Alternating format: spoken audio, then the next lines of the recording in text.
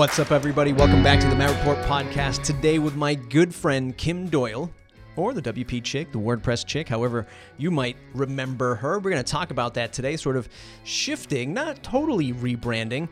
I know some of you might have said, well, why aren't we talking about rebranding in this episode? I don't really think it's a full rebrand, and I think a lot of us, at least I know a lot of the colleagues in the WordPress space, a lot of us have focused our attention, myself included, so heavily around the WordPress open source software, the technologies around that, the community, and a lot of our sort of brand recognition has always been about just the one component of WordPress, and there's so much else to making your online presence succeed.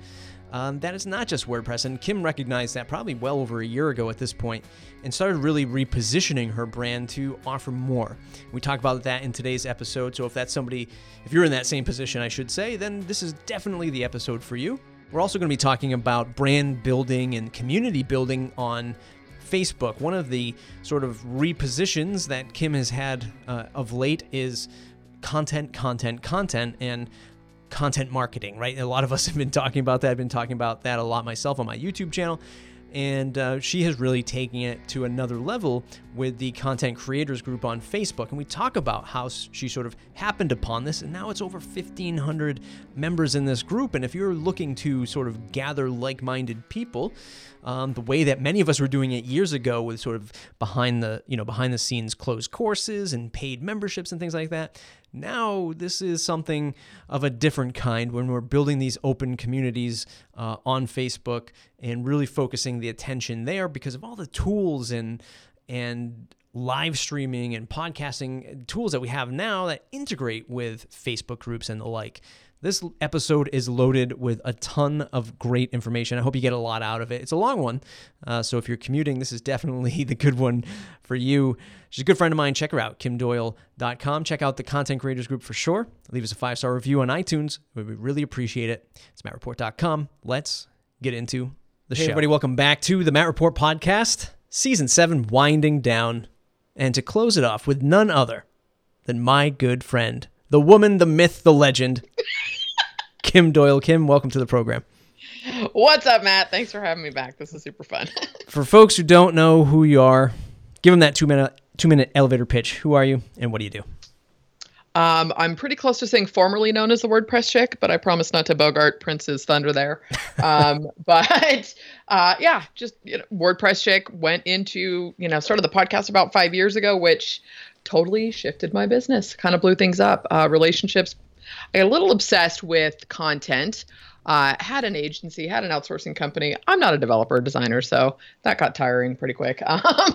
Closed out service work about a year and a half ago, and all to pursue two things: content, all things content marketing, and a SaaS product.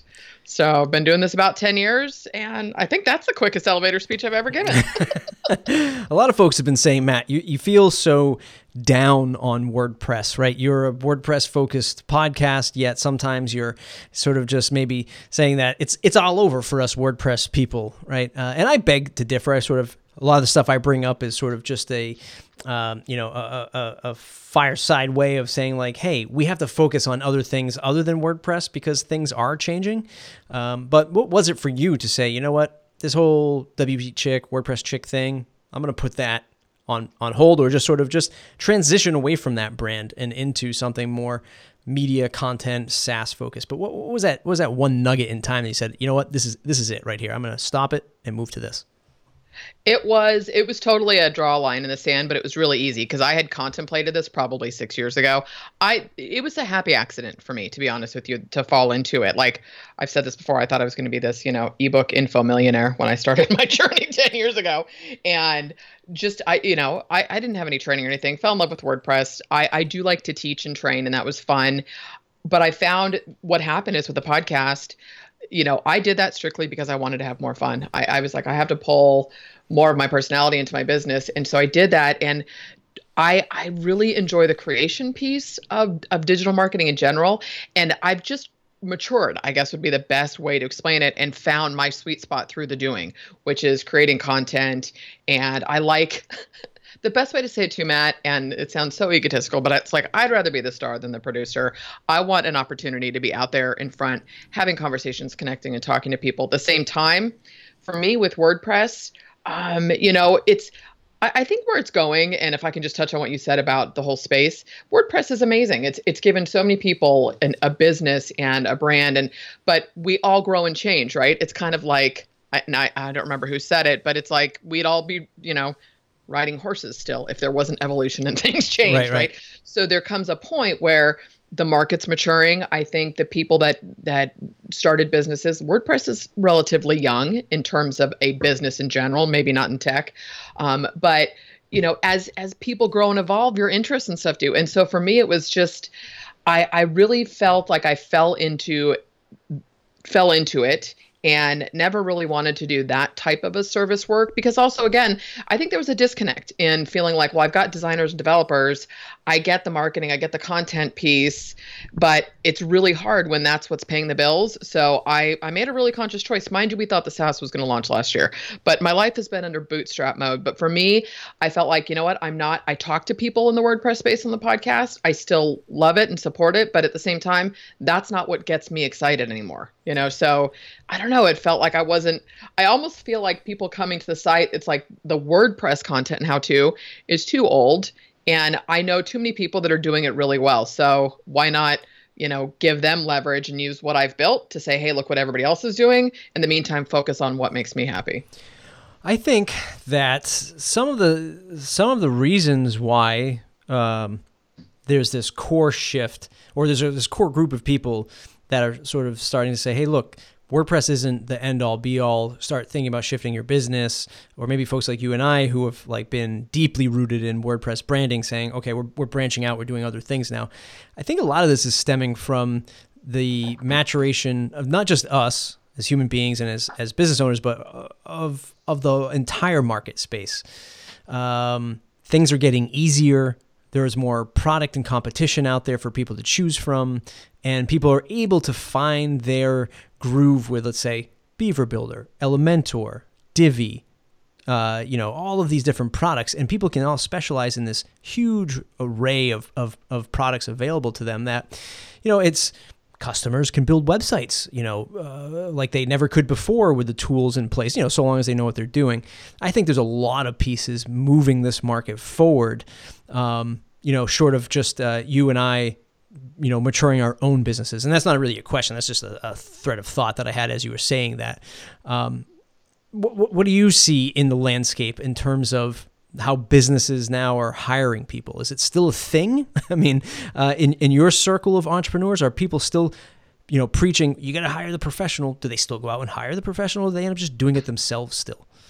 Well, I think they may do it themselves, and depending on, their own sense of self-awareness, they're either going to end up hiring somebody, or they're going to get really good at it and it's going to pivot something for them. And, I agree. I think to your point too about the market maturing in general. And so what I see too is, so people will hire people, but you have to be able to bring more than say, I can build your site for you, because it sounds so counterintuitive, but when I never wanted to do maintenance, again, because I didn't want to be tech support. I never wanted to do it, right? I just kind of fell into it.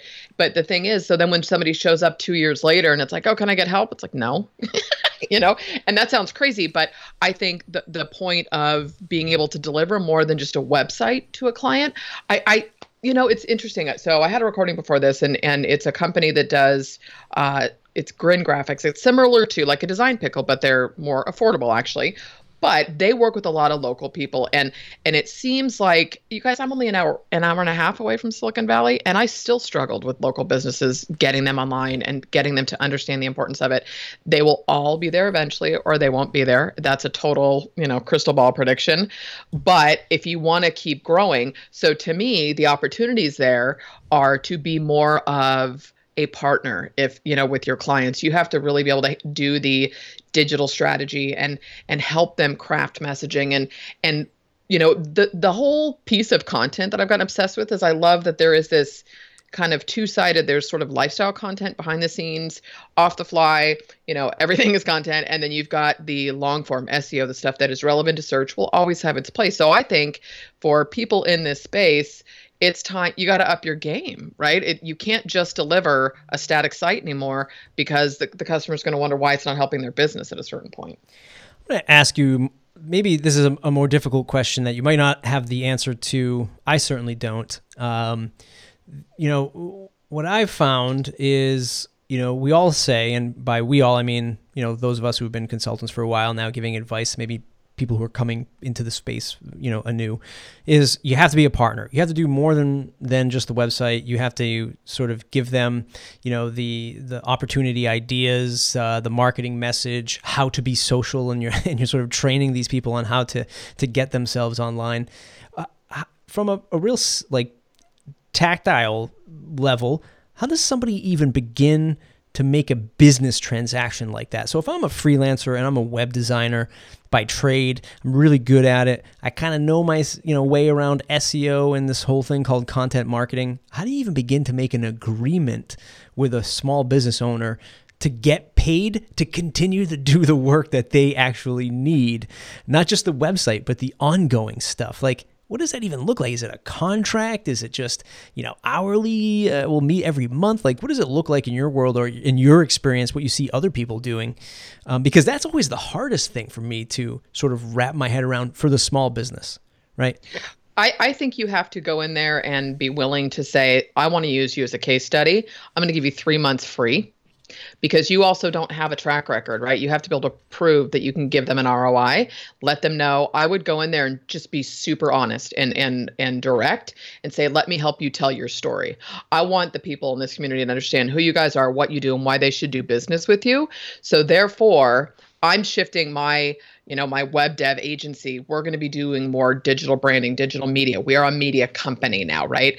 And so I would like to do this for you for free for 3 months. I'm going to track the ROI. We're going to measure what's working if we could do.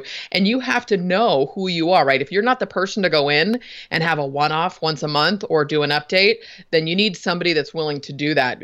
So you have to be able to have that relationship. But I would go in and do a case study. And if you're going to do it, they're going to get the ROI. They're going to know it. As soon as you start bringing them in, it's like all these people that still, and I'm not knocking BNI and local stuff, because there are plenty of places that have strong local communities that are not just pass the business card, do a 2-minute pitch, right? So if you're willing to do that, go in and say, let me be a guinea pig. I'm going to tell you right off the bat that our services range from starting at $500 a month to a $2,000 a month retainer based on what we provide. So at the end of the 3 months, whether they continue to work with you or not, you at least have the case study, you've got the results, and you can say to yourself, okay, well, what we did for them is absolutely the $2,000 a month. You have to know how to measure your time and charge for it going into it. But my guess too, the whole digital agency piece, there's so many pieces that fit together, in doing the Content Creator Summit, it's the in-depth conversations and all of the pieces that have to fit together. You just have to get that this is the long-term gain. You're going to grow and develop practices. I mean, Matt, for the first time, I've thought I need a content team.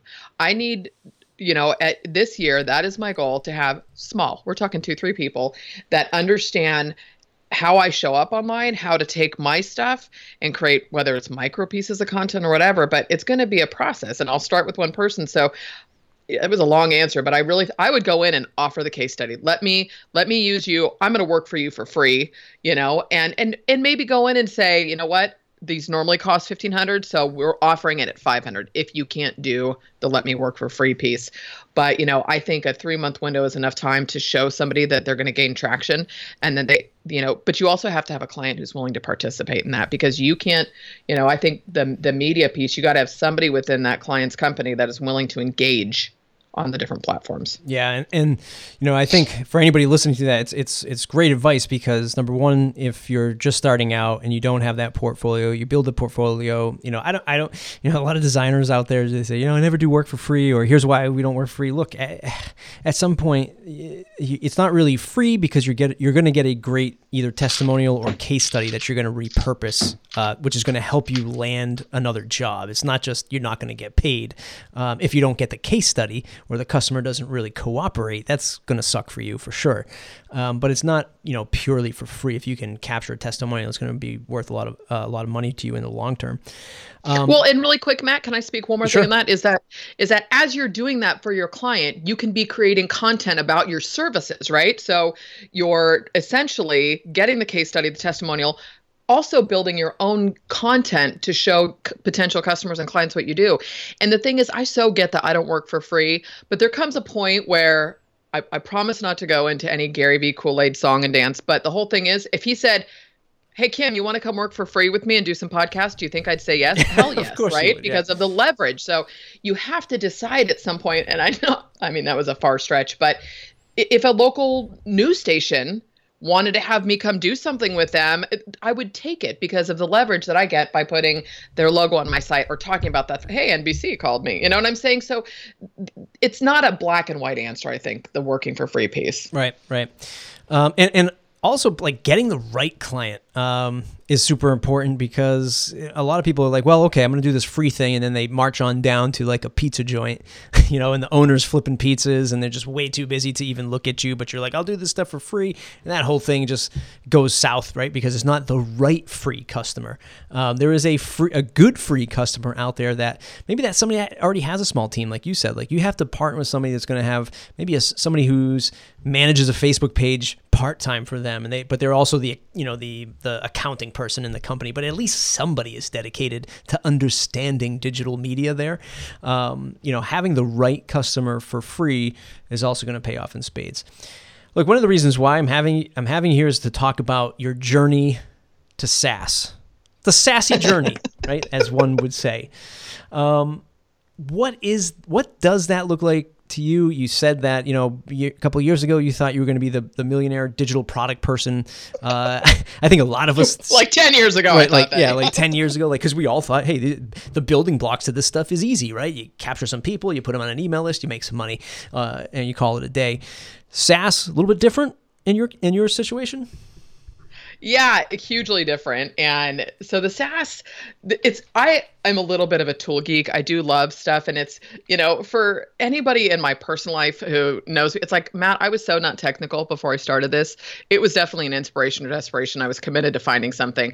And then I found that I kind of had a little bit of a knack for looking at is it usables and not. Anyway, so, you pull in all WordPress, same thing. That's kind of how everything happened. I'm like, oh, well, I can show somebody how to use this plugin or whatever. So the more I played with stuff, the more I was like, oh my gosh. And then, of course, I would be hard pressed to find any entrepreneur who doesn't say, I would love recurring revenue, right? So there's that piece there too.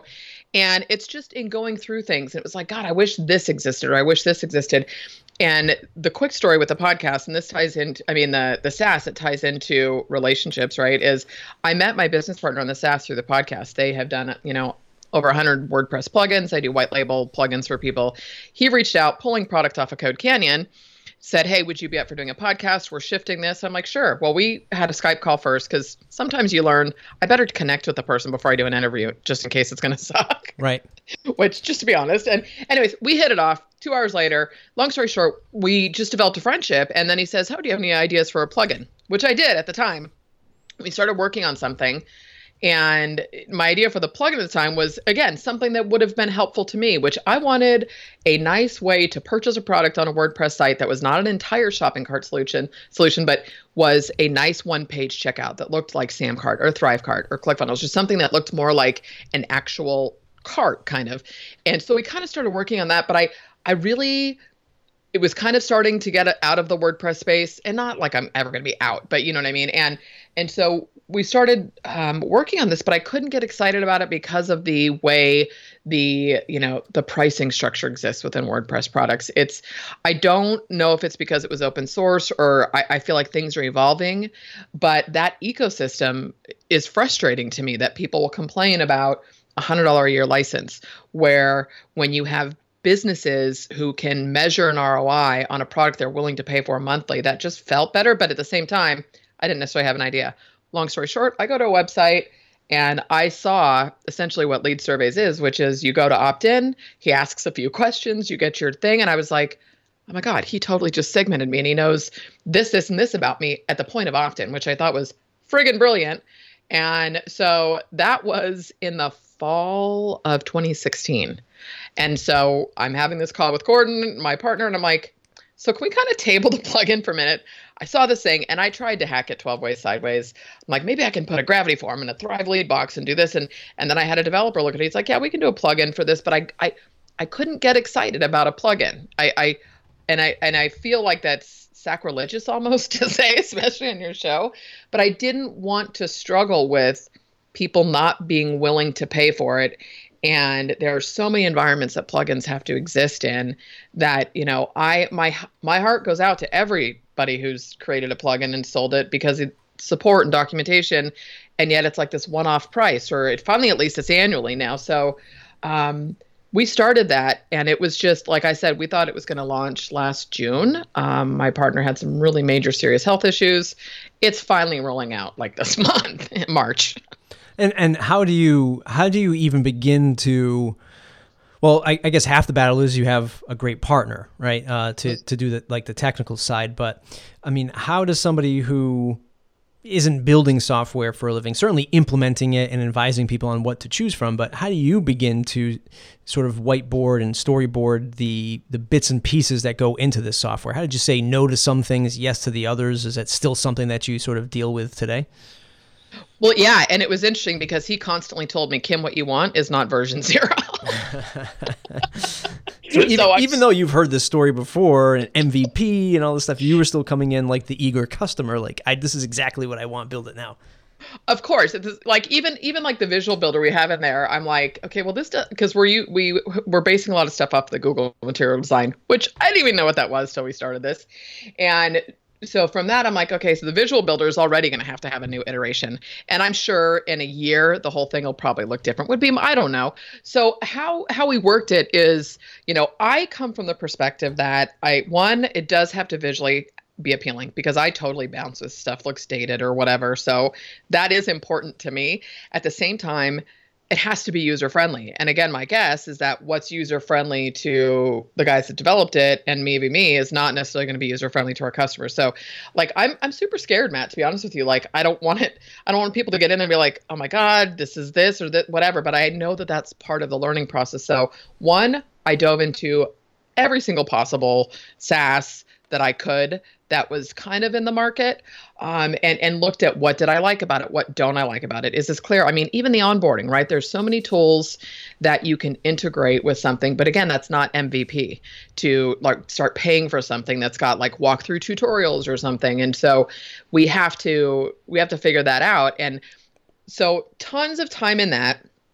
And then again, fortunately, I couldn't have painted a better picture, to be honest with you, that I love content and marketing. He's a developer. And I knew going into this that I wanted people to feel a part of the company growth. I didn't want to be like just a static software company. I wanted people to feel connected to us, to the growth, to the journey. I wanted us to tell the story.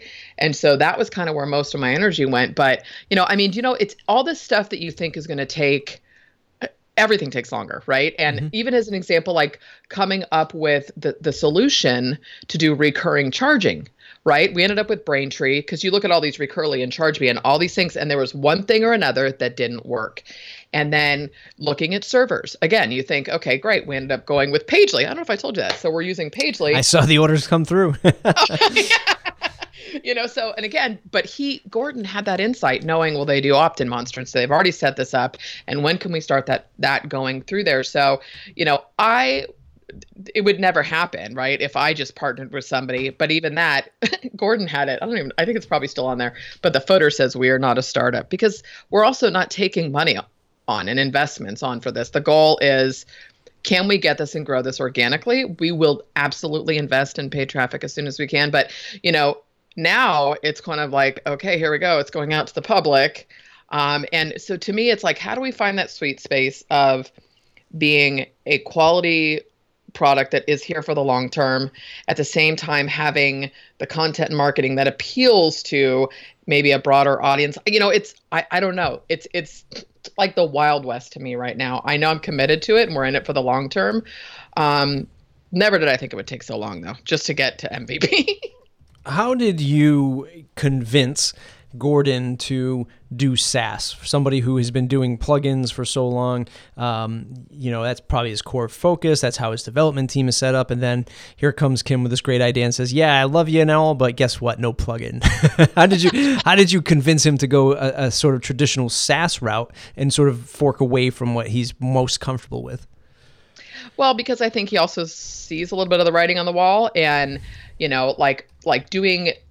They did a lot of white label, right? So they would do white label, and they had a couple like JVZoo products, which he hates that marketing. He hates that whole thing. And, but it's like watching that, I think it was kind of the same thing, that he's been in this space long enough. And again, super lucky that I connected with him because he has an understanding of some of the marketing stuff. But I think for him, it was also like, this is something that we can really build on, especially after having gone from having WordPress plugins in the Envato marketplace, them changing their structure, and then to be selling a plugin off of a standalone brand or site. Well, where's the content? Where's the push? It's like a whole marketing thing there. Whereas, I look at, and again, I studied, I really went so in depth, Matt, on what ClickFunnels built, and forget whether or not you like the product, but how did they build that when Leadpages own that marketplace? But they totally surpassed them without any venture capital, they're good marketers, right? And so, and again, people may think it's a crappy product, 6 of 1. I looked at it and I think Gordon saw this is tangible. And the other thing is he saw it from a SaaS perspective that the more we can personalize what we deliver to customers, whether it's content or offers or, just simple communication. If you can really personalize the marketing, then you don't need to go for, I have to have a 50,000 person list. You can have a 2,000 person list if you know who they are and what they want, you know what to provide them. And so that's kind of what Lead Surveys does. And so I think he saw the potential in it as well. And lead generation is never going to go anywhere, right? So what it looks like and how it evolves. And of course, I want it to do like 5,000 things, which hopefully eventually it will. But I think he saw this also as not having to put a plugin out and the one-off sale. I just think he, really looked at it like, okay, this has got some potential to grow and sell if that was something we wanted to do, if we do it correctly. What are the big changes that you think that you'll go through either personally or professionally when the company starts, taking in more customers? It's official, the doors are open, sales are coming through. Maybe the first, 60 days, there's a lot of interest. People are coming in and signing up and everything looks great. But then, like all businesses, well, it's time for me to sort of beat the street a little bit. I have to get out there. I have to start making other relationships. Maybe it's going to more sort of SaaS-oriented conferences and making relationships in person and that kind of thing. What do you think those big challenges are for you personally and professionally you're going to have to go through?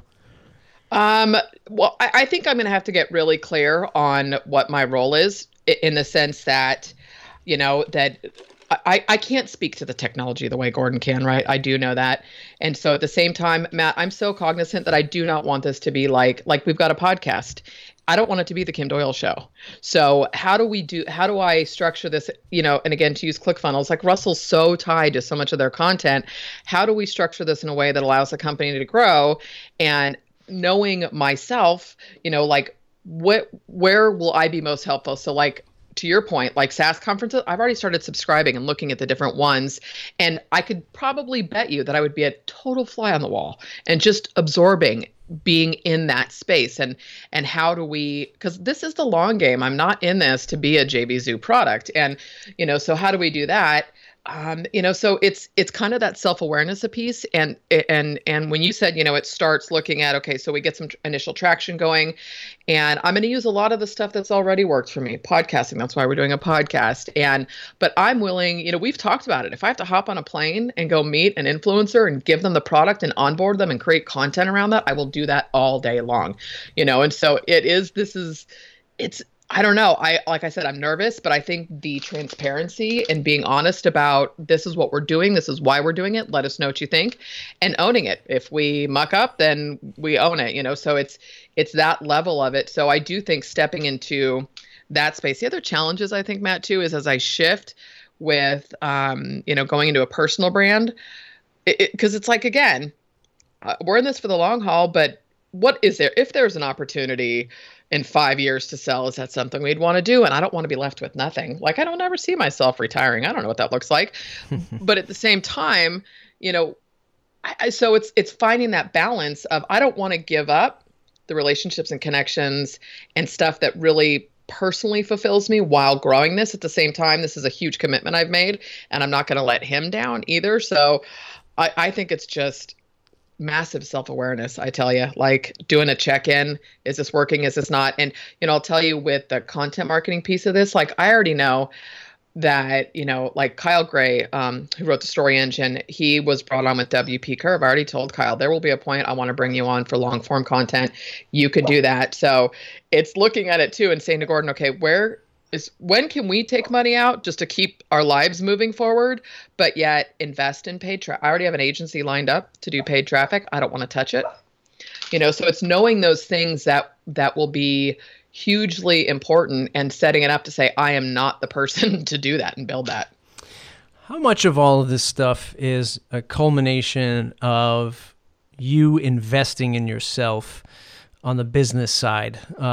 We've talked before in the past that, we often joke sort of on the outside, and we being like the collective we of us on Facebook and on Twitter, like, oh, these internet marketers, oh, these, $10,000 masterminds. But you once told me in one of our very first conversations that if you think it's going to be a true investment and you'll have a true outcome, that you really don't bat an eyelash at any of this stuff, because that, and that's a drop in the bucket compared to what you'll make, maybe not immediately, but maybe in 2, 3, 5 years time. How much of where Kim Doyle is today is attributed to some of that investment in your own professional life? I don't know if I would say there's, I don't know, maybe 50% of it. It's funny, Matt, I'm such a Pollyanna. I really am. Like, I always choose to look on, glasses half full kind of. And what's interesting though, is as I have grown, I'll tell you, the best thing I ever did besides my podcast was going back to fundamentals. And I invested in the high ticket masterminds. I have a different view on that today.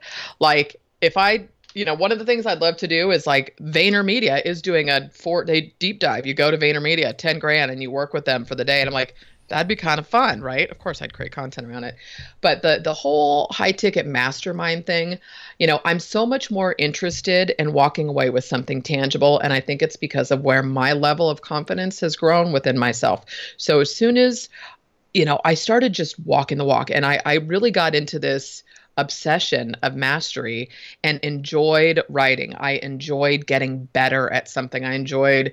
It felt really good to say, okay, I'm going to do my daily emails, which poor things have gotten sideways, but it felt really good to show up and do that for myself. And it was the easiest thing that led to sales also, because people saw me walking the walk all the friggin' time.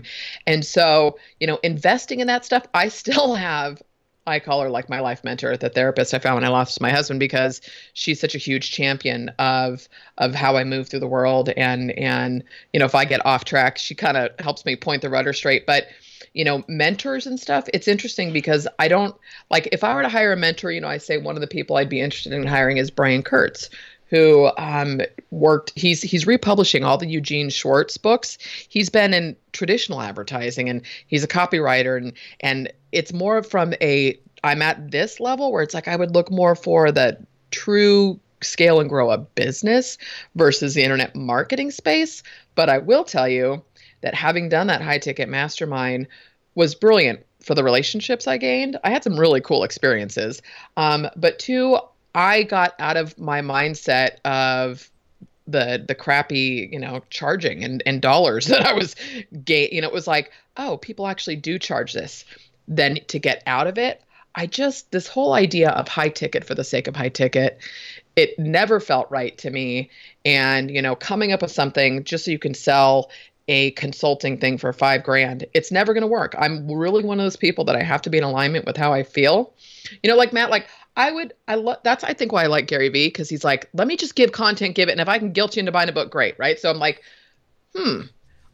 if nobody's demanding of my time and I can just give and show up and do it when it works for me, then I'll do it all day long. Right. But of course we need to make money, which is where the SaaS comes in, and maybe doing some other stuff with content creators. So I don't know if I answered your question, but that whole piece of investing in yourself, you have to really be in alignment. Like the last course I bought was the Virtual Summit Mastery, because I knew I wanted to run a summit, and it was in alignment with what I was doing and where I was at. And it was a great investment, no regrets. So now, and again, this is just from experience, and I would guess you would feel the same way. It's when you get to the point of, well, I don't need another Instagram course because I don't have an eighth of an hour extra to give to that right now. So if it's relevant to what I'm doing and it's a missing piece, then I don't think about it. But right now I have too much work to do and I'm too focused that I'm like, okay, I don't need to invest in coaching or anything right now. There will be a point when I do again, but right now I'm good.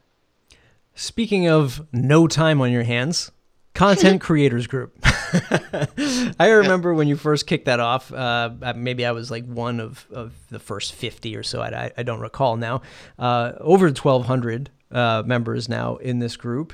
What is the goal? What is the whole motivation behind this? I find this to be one of the more active or most active groups that I'm a part of on Facebook, but also one of the most fulfilling and one that has the most value in it, right? I'm in a whole bunch of groups. A lot of it's just either like self-promotion stuff or just, just so much noise that I get nothing out of it at all. It's funny. I'm starting this local podcast for, local businesses in my area, and somebody started a local Facebook group recently, and it's, I forget the full name of it, but it's something like the power players, right, of our area. And, it was a great twist. They invited all these people to it, but guess what? Nobody posts anything in it, rarely. And the girl who started the group every week maybe posts her services page, at least 2 to 3 times to tell people that she's available for hire. And I'm just like, wait a minute, what are we doing here? Content creators, the group, the why, the motivation, give it to me. First of all, thank you. That makes me totally happy. The why was originally, I was thinking I was going to do a premium membership, right, around content creation, because I'll do a course here and there, but I also know that I didn't want to have to go back and and then update an entire course, which is always tricky when you've got tech involved, right? But so I was like, let's build the community first, right? And so that was the original intent. And I knew I was committed to showing up, because I've done other groups and stuff before, and I think when I let go of the service stuff, Matt, I found it was like winning the time lottery. I say that all the time. And I thought, okay, well, again, I've learned this whole mastery piece. So relationships and connections take time to grow and foster. I'm willing to do this for the long haul. And so that was the original thing, right? And it's taken on a life of its own. Like it makes me giddy when I see other people welcoming new members. And so then it's like, okay, let's find a structure. At the same time, I don't want it to be like this wash, rinse, repeat, even though we do like Monday, what are your plans for the week, share your content, that type of stuff. So it's tricky right now just because my time is tight, but I'm going to be brutally honest. And it's like, I don't know what the end game is with it, other than I want to keep scaling it and growing it. And I want the community to kind of drive that. And this comes back to that self-awareness piece, right? So like I did this little everything is content mini course. Okay, well, that's great. I can, and here's a group of people who've already told me they're interested in content. They know that I live that mantra. At the same time, they trust me because I'm showing up and engaging as often as I can, and so it was very fascinating. And then again, this whole self-awareness piece, I was like, all right, let's be honest, Kim, like you're not 25. Like how much time can you give to everything? So where is the best value? Again, it's so funny, Matt. Like if somebody told me I had to show up in that group X amount of times a week, I'd probably go into resistance.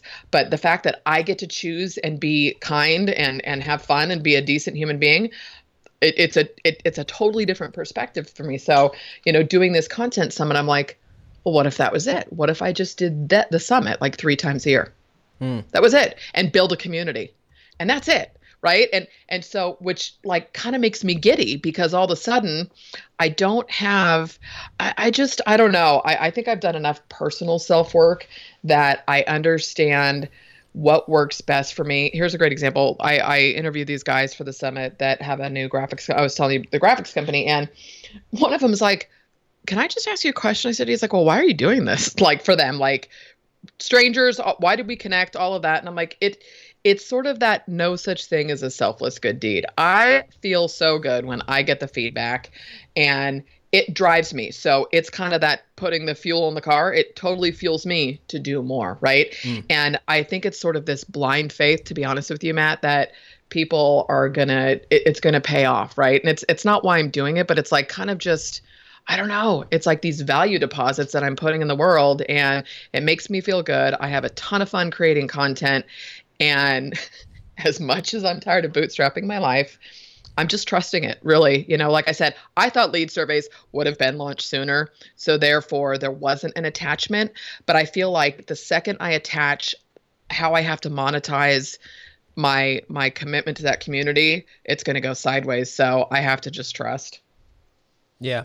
That whole sort of blind faith thing is I guess something I've been subscribing to for a while, sort of unknown to me, really. I look back and saying when I started this podcast, it was 5 years ago, and like all this stuff, audio and like these little mini event things that I've done online for the Matt Report and WordPress in general. It's just like, man, I never really did anything with a core focus to sell something. Like it was like this content creation stuff has never been like, here's my podcast and then go buy this. Like you never really heard any of that stuff from me. And I think that, like yourself, it's one of these things is because we really enjoy helping people and making those connections, for people, for their own benefit. Right. And then maybe, people see us and they say, I'm going to go, sign up for her SaaS or her course or her, mastermind or whatever.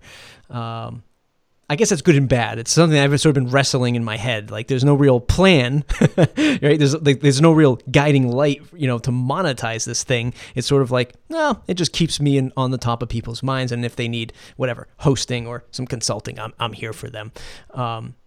Something that is I sort of wrestle with still today, I guess.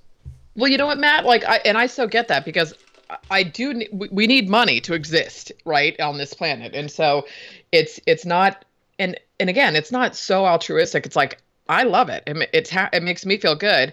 And here's a great example. So I showed up. I did a live stream in Landon Porter's group, this getting clients thing. Which again, I'm not doing sales or getting clients, but again, I wanted to talk about content. It was 2 hours long. And from that experience, I don't know how many people joined the Facebook group that night. I had a few people buy the little Everything is Content course. One person reached out to me to say, I'd love to hop on a call with you because one of the things I said, this is happening this year, I have to get some admin support. I drop the ball too much. I've got too many things going on. It's not my strength. And so sure enough, she shows up and is like, if you ever need admin support, she introduced me to somebody. She saw that I had dental issues. She's like, hey, I saw you're still in pain. Do you need any help with your summit? I haven't hired her. I'm not, but the point is somebody watched me for 2 hours. They hung out with me. I delivered value. And so there's that piece. But again, to back it up, Matt, like I knew the whole drawing a line in the sand was I want recurring revenue and recurring revenue that allows me to focus on my strengths, which is the content and showing up and connecting. And so I don't want to get into energy and any crazy woo-woo stuff, but I think that commitment happened long before it came to fruition because I knew I had to find another way. And so it might look different. Like I might be launching a membership through that if lead surveys wasn't coming, right? But the truth is, it's like because I started thinking about it, Matt, and the whole thing with the membership was going to be, let's do just one training a month. So it's going to be a low price point on, maybe this month it's Anchor, maybe it's Medium, maybe it's, making micro content out of one blog post, but really showing people how to do that. And then I had to say to myself, is this something you can really commit to? Right.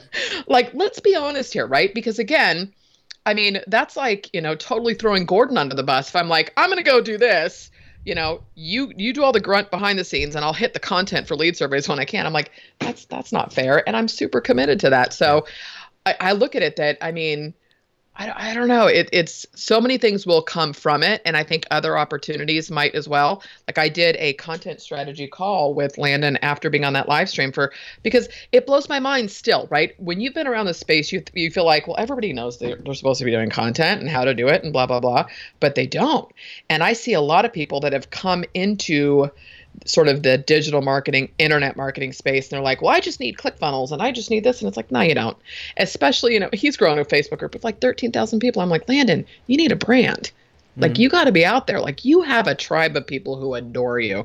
Like, you need to own your own property. You need to have a place to send people, sort of that basic stuff. So then even from that, I was like, I could totally sell like one-off strategies, because I don't want to do long-term coaching. Again, because all of a sudden now I've got a commitment to show up every week. And it's really weird. I'm not commitment phobic, but it's when people don't do the work in between that I feel like I'm wasting my time, and then I get resentful. So, the self-awareness piece is key in all of this. Like, what do you want to do that you can do consistently that works with your lifestyle? I mean, Matt, you've got 2 little kids, right? So that dictates a ton. Yes. I've got a 17 and a 21-year-old, very different. So, it's just, I think growing a community, I don't know. I wish I'd done it sooner, but obviously I think everything happens when it's supposed to. Yeah. The whole membership thing is something, and I just, the previous episode to this was having Troy Dean back on to talk about memberships and internet marketing and things like that. So many people are caught up, and I was actually thinking about this today, unrelated to our interview, because I think so many of us are driven by, we hear these stories, we see these other successful people, and we say, okay, those are the building blocks I need. Like, I see them, I see them doing all these things, and that's what I want to do. I want to write a book. So I'm going to see, I just listened to this author. They wrote a book. They were super successful. They're on all these podcasts and they're doing these interviews. I want to do the same thing. This person built a SaaS, super successful. I want to do the same thing. And they look at that as they hear the story once, in 30 minutes, and they say, that's the blueprint. They don't realize that a decade prior was all of this other stuff, right, that these people were doing. And what we do is we get hyper-focused on these little phases of things. So we go, okay, writing the book. Okay, I understand. I got to sit down and write. No problem, right? And I get that part. But how do I market this book? Like, what's my book cover going to look like? What's the title going to be, right? And then we get hyper-focused in on, like, all these other areas. And then we go, oh, shit, we got to write the book, right? Like, oh, but I've got the book site up. Right. Oh, now I got to write the book. But now I got to write the book. And I fell into the same thing years ago when I did a sort of membership / mastermind for the Matt Report. Was I had all the technicals in place, got the landing page in place, did some pricing adjustments, found some features that people wanted. And I thought that was it. I thought that's all I needed. What I didn't realize is exactly what you just outlined was, oh my God, the time that's needed to commit to continue to bring value to somebody month after month, that's the hard part. Everything else is easy, right? Right. Everything else is easy. It's that after that a lot of us still to this day, even though we hear it 50,000 times, forget. Maybe because we just don't know it yet. And that's fine. It's just that's the part that you're going to have to learn. That's the margin right there that you play in. That's either going to make or break you in this, journey of, I even hate to say this journey of entrepreneurship, but in this journey of entrepreneurship, those are the gaps that make or break all of us. It is. And so it's, when I was talking about self-awareness, I swear I feel like I'm totally a Gary V repeat robot, but it's owning that. Like, I didn't get into this to do it the way someone else tells me I'm supposed to do it, right? But you don't know that until you go through it. And if I can shorten a learning curve for somebody, then great. but really digging down and what do I enjoy doing? What can I do consistently? Where do I swear I did a manifesto after a crazy Skype rant with a friend. I'm like, that's it. If it's not fun, I'm not doing it. It took a while to get there. And obviously there are pieces of my business that I don't enjoy as much.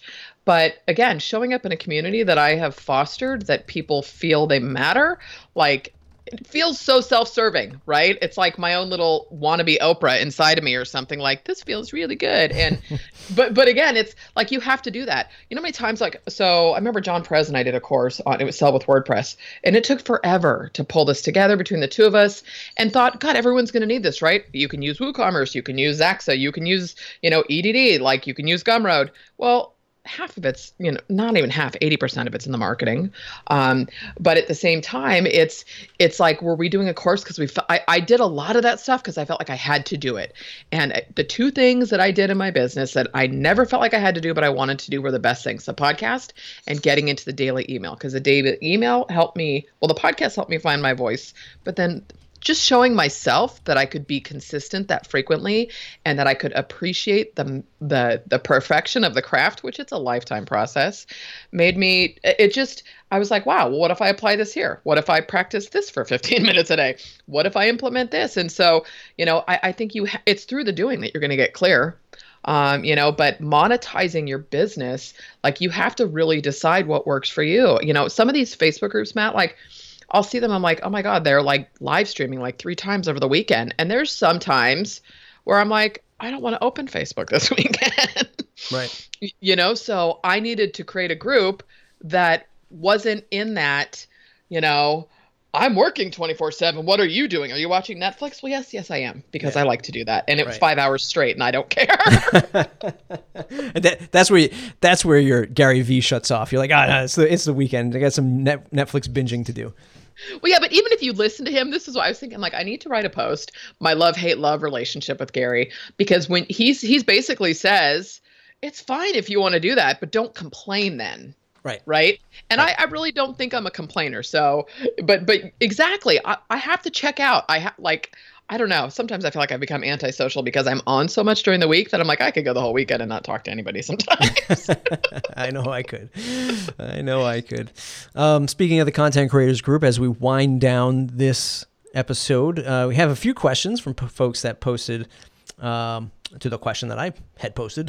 If you have questions for Kim, let me know.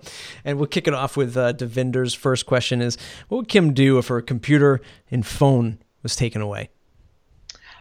Read or paint after getting a massage. Oh, there you go. Yeah. I was an art major for a while and like art was a huge part of my life as a kid. And I recently picked up watercolors last fall. I've already planned, like, that's going to be like when I joke about retirement, I'm going to become a famous watercolor artist. I don't know why it has to be famous, but I'm going to spend a lot of time painting. I think you already answered number 2, which is memberships versus standalone courses. Besides Gary V, any other content folks that you follow is doing a really good job? I do follow the ClickFunnels just to watch what they're doing. And through that, of course, you get all these other suggested people. One person, and this is, and I'd love your thoughts on this, Matt. I don't mean to go sideways with time, but I've started looking at content outside of my space too, right? Or because I find inspiration in different areas. I do love Ryan Holiday, and he really made me think, like, looking at all these figures and stuff in history, and I'm subscribed to his Daily Stoic, or I got a bullet journal, which is funny because I'm so resistant about having to do a certain way, but I've turned it into my own thing. Now I follow YouTubers who are like doodlers and artists and what they're doing with their bullet journal. And I find when I take the time, like, I don't know if you knew this. I had a scrapbook store way back in '98, right? So I've got stickers and pens to no end, but like, I get to go get new pens. And so I find that taking the time to work through stuff, I'm sort of writing a new money story for myself. That's my like personal little project right now. And I'm going through some sort of exercises, but so I watch what they're doing with their bullet journals, and it gives me inspirational ideas. And then of course I'm like, okay, well, as I'm doing this, could I take pictures of what I'm doing, and could I share that piece? But I get inspiration from other areas now too. So I just get inspired by anybody that is doing something on their own terms. But I do Gary V. I watch the ClickFunnels content.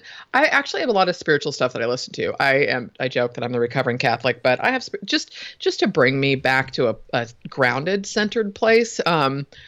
So yeah, it's kind of across the board, but yeah, I listen to a lot of Disney show tunes also. And that's where this goes right off the tracks.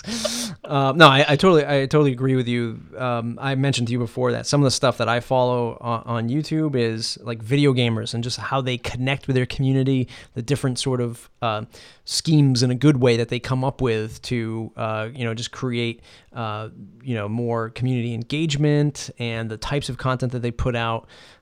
Charitable work that a lot of these video game streamers do. Like they'll like do 24-hour streams, just play video games for 24 hours just to raise money. It's pretty amazing stuff. Follow a lot of like just really watching the way comedians deliver their work. I recently watched back to back. I watched the Chris Rock special on Netflix, and then I watched the fifth and final Dave Chappelle on Netflix. And regardless of your political standings and your taste of comedy, both of them were sort of delivering, I guess, I don't know, I don't even know what the technical term is for it, but I guess political humor, just sort of really depicting what's going on in the political climate and cultural climate of today. And I just felt like Chris Rock was just yelling at me about it, and Chappelle was much more, let's understand it and then make fun of it, right? Like, Yeah. And I was just like, wow, the two of these guys who Chris Rock is, he's up there, and then Chappelle he's up there too, but it's like, wow, two hugely different takes on today's world. One was just smash, smash, smash, and the other one was just like, no, let's bring it down, let's understand it, and then here comes the joke. And I just thought it was just amazing to see the two back to back. You know what? So many things popped into my head from that. And it's funny because everything I do, like my kids make fun of me because I will rewatch like the first 4 Harry Potters. I'm a total Harry Potter geek because that's before they got too dark, right? Like I'll have them on in the background if I'm on my laptop or something. So much of what I do is based on how it makes me feel, anything that I consume, right? And so it made me think too, like one of the things I liked on Netflix was even the Comedians in Cars Getting Coffee with Jerry Seinfeld. Yep. Right. So to me, that's a testament of the type of content that people want also. So we get to go behind the scenes with these famous people and just watch, and not to mention they're funny, right? So you watch that, or like I was looking at Fell in Love with the Greatest Showman, literally saw it twice, know the whole soundtrack. And again, these are all these like feel good things that I love. But at the same time, I watched how they put that movie out, and they did all these behind the scenes. Here's a clip with Hugh Jackman and the director talking about this. And then they show you them practicing in rehearsal. And I was like, it's fascinating to me. Mm-hmm. So I love watching how different markets are taking it. And, you look at different brands and big companies who are getting that they need to tell a story. One of my favorite examples, and I'm sorry, I'm totally rambly today, but maybe it was all the coffee, is when the Spider-Man Homecoming came out. And I think they were replacing him already. But anyways, that movie came out, I want to say, was it last summer, last year? And it was so fun because the commercials that I saw on TV were Spider-Man, the kid, well, he was Peter Parker at the time, going to get his driver's license. And of course, he's in an Audi, which was lent to him from his friend, Tony Stark, right? So here's this commercial for Audi and Spider-Man, but they're telling a story, and it's hysterical because the driver, and I don't remember the comedian's name, but the instructor, and it's like you see him hopping out to get bad guys and stuff. I'm like, this is amazing. This is amazing to watch the shifts of the storytelling and what compels people, So I feel like there's so many people need to stop getting offended by things that aren't done the way they do them, because there's so much, it's kind of that silence between the notes, right? That's where the magic happens. And if you can look at something that maybe doesn't really, insult your beliefs. I'm not talking about that, but, I look at internet marketing and people get so pissed off with, oh, why do you want a Lamborghini? And it's like, I don't care what people want. I could care less. I mean, that marketing's not working. But if the way they market, I can watch how they do an email sequence, or I can watch how somebody does something and say, I like that, I didn't, so there's so many, you can learn everything you need for free if you pay attention and study it. But I think the inspiration can be pulled from so many different places. Kim Doyle, everybody. Kim, where can folks find you on the web to say thanks? WordPress chick still, the WPchick.com. KimDoyle.com is up. My fabulous friend Devender has done the site. It's so pretty. Yeah, but yeah, the WPchick.com and of course leadsurveys.io and the Facebook group. Awesome. I definitely want everybody listening to this to check out the Content Creators Group. I've been sending people over there for a little while now.